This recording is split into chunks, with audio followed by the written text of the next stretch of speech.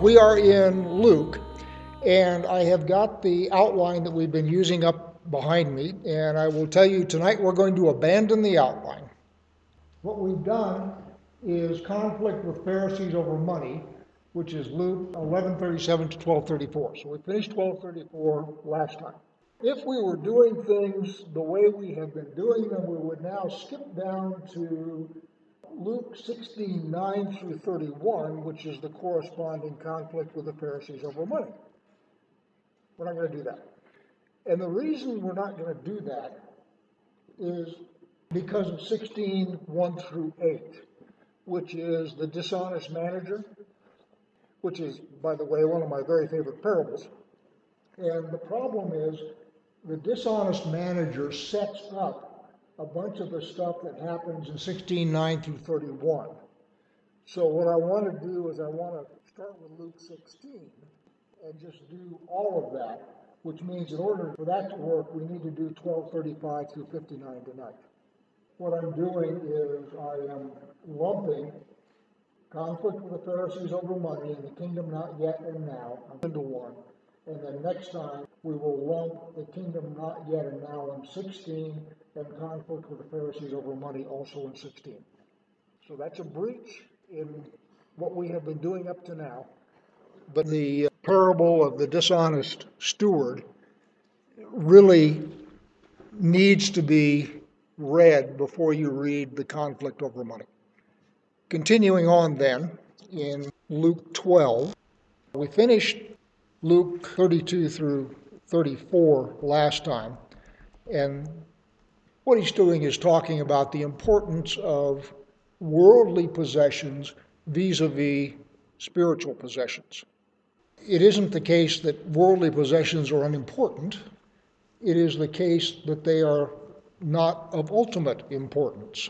Remember we talked about inside and outside last time, where you had the way things appeared on the surface versus what was going on underneath the hood.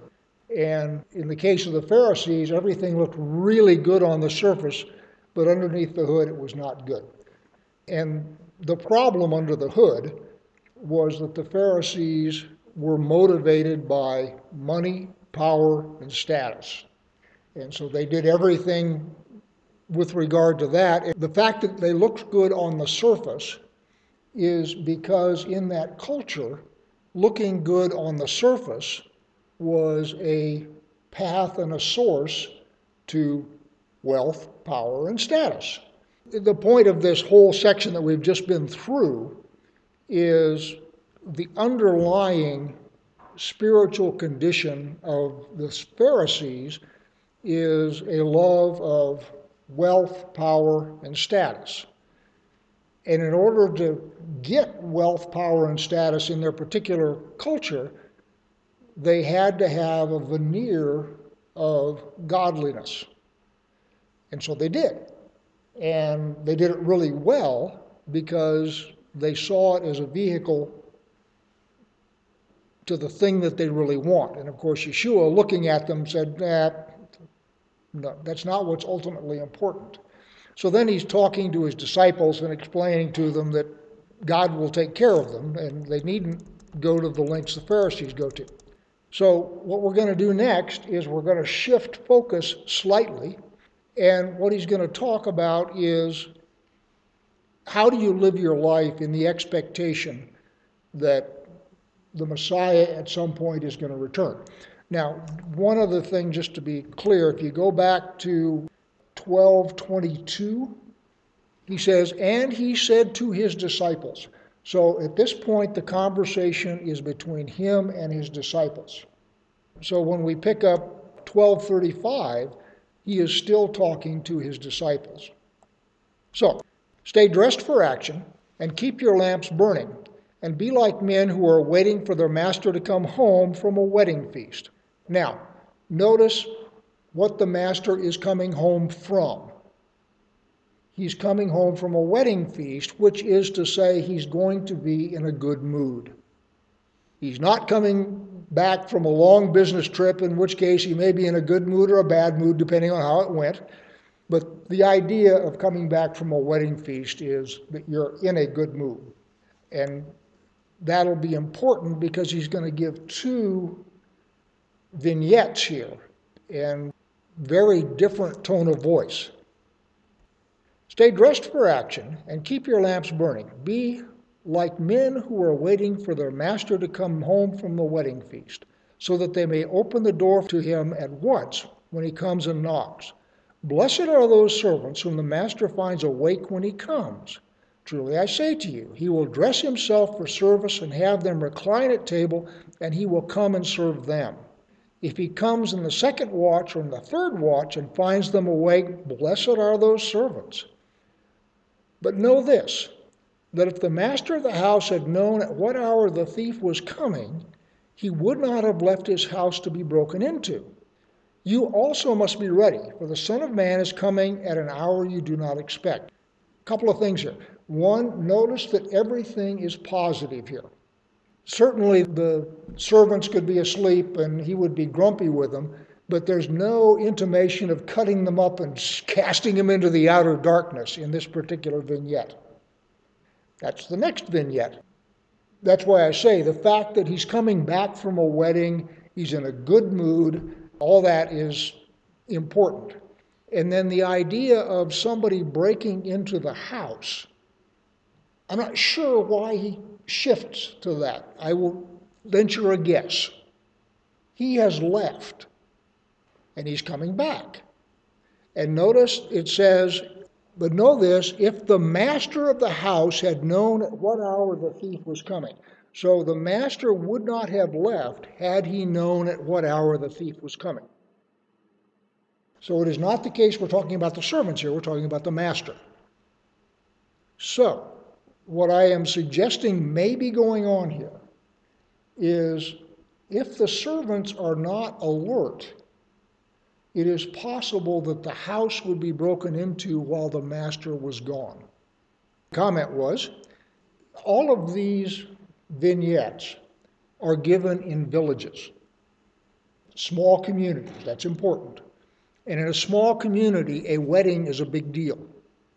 So pretty much everybody would be invited. So if you were a thief and you know when the wedding was going to be, you would realize when the houses might be unattended. And you would recognize that there's an opportunity then to be able to break in without being caught. So that may also be part of the deal.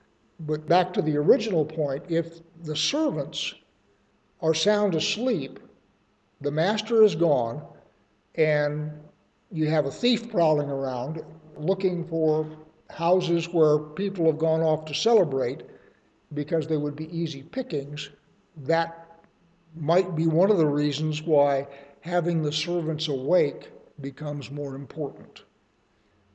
Who's the thief? Hasatan, Satan. That's the thief, right? And if the master had known at what hour the thief was coming, he wouldn't have left, which indicates to me that just as nobody knows when he's returning, nobody knows when the thief will come either. If he had a schedule for this guy, he would arrange to be there to defend his goods, us, but he doesn't know that any more than we know when he's coming back. That's vignette number one. And he is talking to his disciples, his servants. So now down to verse 41. And Peter said, Lord, are you telling this parable for us or for all? So at this point, the briefing is just for his disciples. Now, Yeshua is actually not going to answer the question. And the Lord said, who then is the faithful and wise manager whom the master will set over his household to give them their portion of food at its proper time? Now notice we've shifted job descriptions here. So the first vignette, it's servants who were in the house and just needed to be alert and awake so that when the master came and knocked on the door, they would be awake to open it. And he says, wow, you guys are good and faithful servants. And one thing I missed, back up to the first vignette, the idea that the master will serve the servants. So if the master finds the servants doing what they're supposed to do and awake and alert when he comes back, he himself will serve them, which is contrary to the culture. There are other vignettes where Yeshua says, all right, now which of you having a servant at the end of the day will say, sit down, relax, eat, drink, everything's cool? No. What you'll do is you say, make me supper, get me food, and then you can sit down and relax, even though the guy's worked all day. So the idea of the master serving the servant is jarring. It would be like the parable of the Good Samaritan, where you have a priest, a Levite, and then a Samaritan. That's a cognitive jolt to folks. And it's the same kind of a cognitive jolt here. So now we have a shift in job descriptions. Before we had just regular servants. Now we have someone who's a manager. In the case of the first vignette, the master lives in the house. And the master is gone for an evening for a wedding. The master is not gone for a long period of time. So that's the first vignette. The second one now, the master is gone for an extended period of time. So verse 42 again. And the Lord said, who then is the faithful and wise manager whom the master will set over his household to give them their portion of food at the proper time? Blessed is that servant whom the master will find so doing when he comes. Straightforward. Truly I say to you, he will set him over all his possessions. But if that servant says to himself, my master is delayed in coming, and begins to beat the male and female servants, and to eat and drink and get drunk, the master of that servant will come on a day when he does not expect him, and an hour when he does not know. So the idea here in this vignette is an extended absence. And this manager has been left in charge of a household with a staff of servants. The idea here is that the master is gone long enough that a wicked servant can convince himself that he will have time to put things right before the master returns. Classic thing with an embezzler. The guy runs into money trouble, and he takes some money and he says, I will be able to put it back before it's missed. I've just got this one thing that I've got to take care of, keep me out of trouble, but I should be able to put it back by the end of the week, by the end of the month, whatever. But before the auditor shows up, I'll have it put back. That's sort of the classic rationalization of an embezzler. Same thing is going on here with the manager. Boss has been away for a while. Looks like he's going to be away for a while longer. I can afford to let down and relax, and I should be able to get things back in order before he returns. That kind of a mindset. And the other thing about that is the mindset is not purposefully wicked. The mindset is lazy and opportunistic. This guy does not set out to defraud the master, any of those kinds of things. It's just something apparently that he's been gone for a while, I can let down and live easily for a while, and I'll be able to put things back. And, oh, by the way, I want to make sure that the rest of the servants don't rat me out. So he is establishing dominance.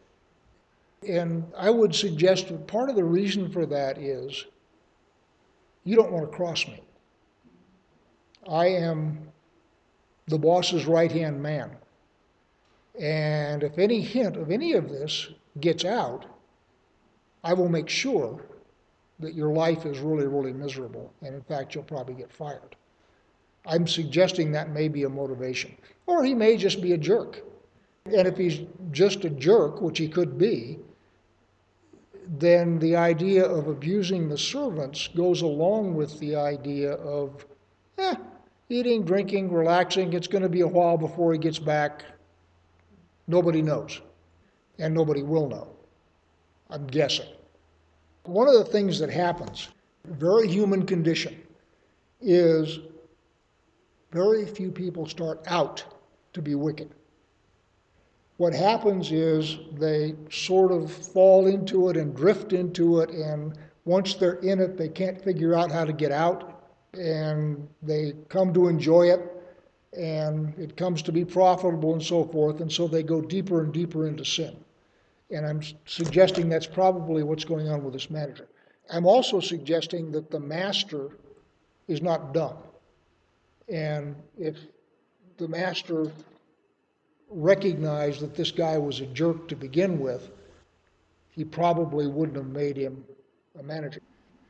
But the point of this vignette, as opposed to the previous vignette, is in the previous one, the master was coming back from an evening out or a day out. Short term, master's in a good mood when he gets home. This one, he's off longer, off on a business trip or off on something where he's gone for quite a while. So he's gone long enough that this manager can start slipping and can fall into bad habits and bad behavior and get himself in trouble. All right, let's pick it up at 45, which is the beginning of a sentence.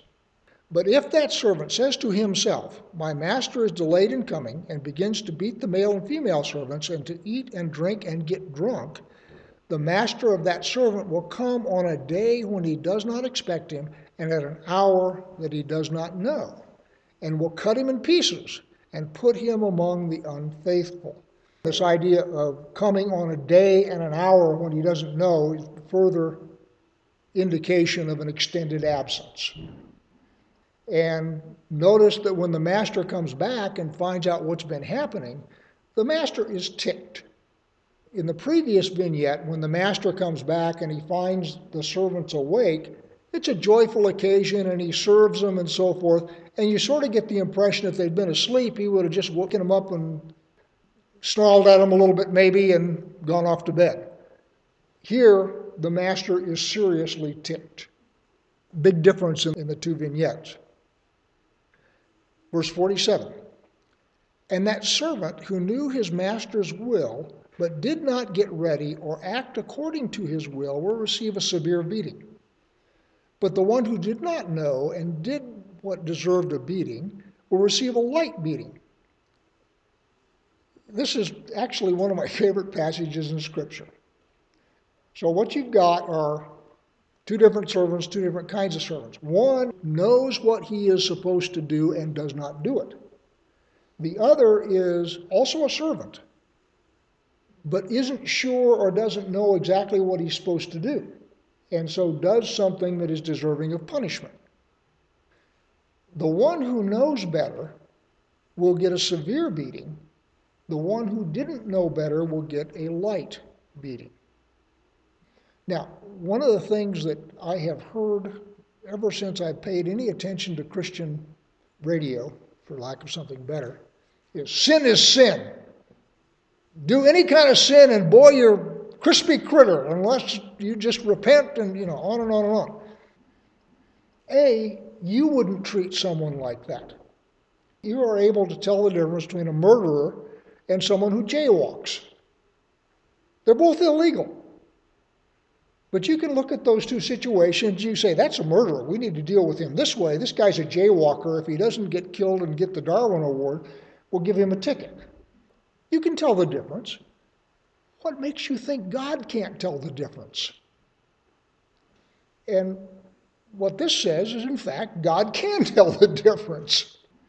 And he adjusts the consequences for bad behavior according to the attitude, if you will, of the sinner. I just find that very commonsensical. And to think that God doesn't have common sense flies against everything I know about God. I mean, he's merciful and gracious and all that kind of stuff. But he also gave us the mental faculties we have. And if we can tell the difference, I suspect he probably can too. And in fact, that's what Scripture says here. You see exactly the same thing in the Torah. If you murder somebody, you get killed. If you steal a sheep, You repay 5 for 1 and move on.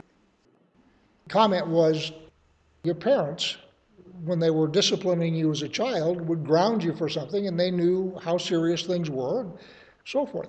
And a big point of the Torah is to train us.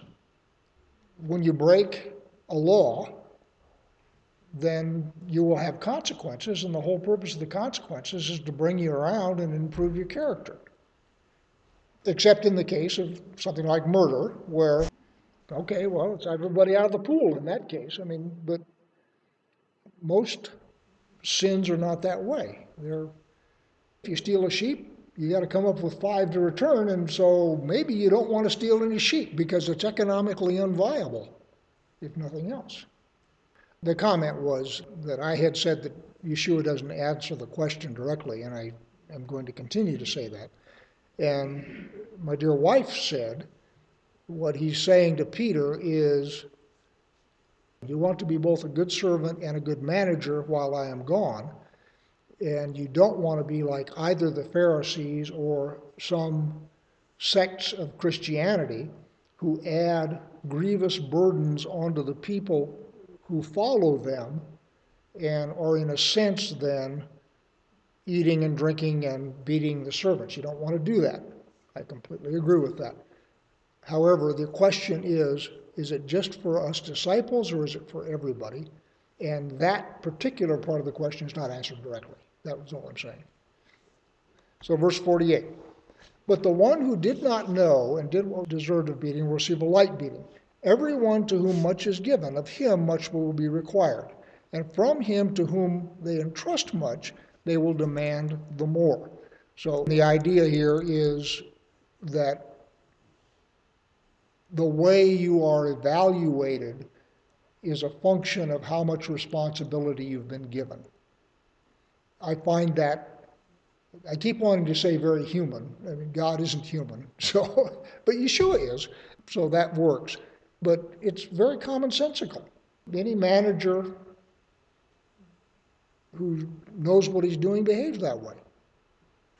Verse 49. I came to cast fire on the earth, and would that it were already kindled.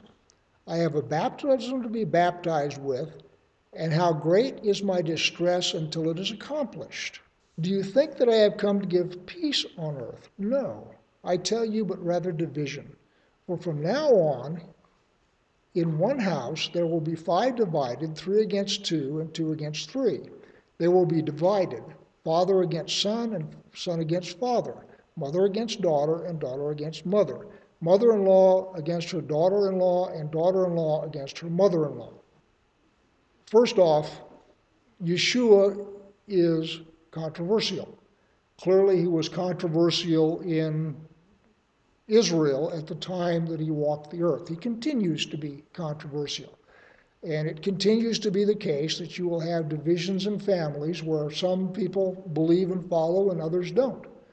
In my own family, as far as I know, my middle sister is not a believer. My younger sister is. And that has been a source of some strife. So that's not unusual at all. The thing that I find interesting here, and I'm not sure what to do with it, is verse 50, where he says, I have a baptism to be baptized with, and how great is my distress until it is accomplished. I don't know what that means. All the comments were, he wants it to be over with. And would that it were already kindled in verse 49 is certainly that. Wish it was there. But the way the translation I have reads is how great is my distress until it is accomplished. That reads to me like, I want to get on with this. And that doesn't match with the Garden of Gethsemane. I can see I want to be beyond this, but that's not the way that it reads. The comment was, what he's distressed about is all of the stuff that he is dealing with right now, with the Pharisees rejecting him and so forth, and the fact that there's so much interpersonal strife and toil that he is going through right now. That may be what's distressing him. So we're all the way down to verse 54. He also said to the crowds, notice we have shifted now. We've been talking to the disciples up until now. Now we're talking to the crowd. He also said to the crowds, when you see a cloud rising in the west, you say at once, a shower is coming. And so it happens. And when you see the south wind blowing, you say, there will be scorching heat. And so it happens. You hypocrites, you know how to interpret the appearance of earth and sky, but why do you not know how to interpret the present time? And this is in the context of blasphemy of the Holy Spirit. And it's much clearer in Matthew. You have a watershed where they attribute his works, casting out demons, to Beelzebub. And he is coming there as a prophet. And the purpose of a prophet is to tell them that they are out of line and God is getting ready to take some action. And the prophet is there to warn them and give them a chance to repent. They don't take it. In fact, the only ones I know of that did take it were Ninevites. So they don't take the warning, and of course then once they don't take the warning, the consequences follow. So I take this passage in that context. What he's saying here is you guys can look at the sky, you can tell when it's going to rain, you can tell what's coming, you can see the blossoms and know the fig tree is going to bloom and all that kind of stuff. Why can't you see what's going on in the spiritual realm when I have just come and I have told you to repent? What's your problem here, folks? That's the context I take this in. So then we get down to verse 57. And remember, he's talking to the crowd. And why do you not judge for yourselves what is right? As you go with your accuser before the magistrate, make an effort to settle with him on the way, lest he drag you to the judge, and the judge hand you over to the officer, and the officer put you in prison. I tell you, you will never get out until you have paid every last penny. This is in the context of him being a prophet, warning them that they have an accuser. And what they want to do is they want to repent and they want to settle their debt instead of being dragged before the judge, because if you're dragged before the judge, then what happens is whatever the judge says. Your opportunity to settle things on your own terms is not quite the right way, but your opportunity here to make a good settlement that doesn't involve great distress is over once you go into the courtroom. So you want to stay out of the courtroom, which is to say you want to listen to the message to repent. You want to change. I like the way Ronald Dart put it. I was listening to him a week or two ago. And the way he said it is there isn't any point in giving you a warning if there's nothing you can do about it. So God sends a prophet and gives them a warning, and if there was nothing they could do about it, then why are we sending the prophet? So Yeshua, when he comes and he gives the warning to Israel and says, you guys need to repent, there is an opportunity for them to hear that message and change. We, of course, know that they didn't. And 40 years later, they got sanded off by Rome. The same thing happened to Judah, and they got sanded off by the Babylonians, and the same thing happened to Israel, and they got sanded off by the Assyrians. But in every case, God sends them prophets and says, repent. Come on, you guys are seriously out of line. Come back, repent. Judge for yourselves what is right. And the point there is, I have given you the Torah. You have a standard against which you can judge your behavior. You have a standard against which you can judge your society. Do that. Judge. Make changes. Which takes me off on a tangent. One of the things that just annoys the whop out of me is people who say, judge not, judge not, judge not. And what Yeshua here says is judge for yourselves. Look at your behavior. Point at it and say that is wrong. We need to change it. And for people who are hip deep in various kinds of perversion and sin, to say, judge not, just fries my bacon, to quote somebody over there in a red hat. At this point, he has shifted into parables, which is to say he's quit speaking plainly. That's perfectly consistent with Isaiah 6, where God tells the prophet, keep talking to them, but talk to them in a way that they will not understand because I've had it with them. They're going into exile. That's what's happening here with Yeshua, and he's giving them one last shot here, and he's saying, folks, judge your society, judge yourselves. You're able to look at the weather and tell what's going to happen. I've given you all the tools that you need to look at yourselves and tell what's going to happen. Do it. The way I interpret judge not lest you be judged is it's a warning against hypocrisy. What we do, what we all do, is we look at somebody else's sin and we're really hard on it, and we look at our own sin and that isn't any big deal. That's just totally human. And that's what that passage is talking about. It is not telling you to put your discernment in your pocket and just ignore behavior that you know is wrong. It's telling you to use the same standards on yourself that you are using on everybody else.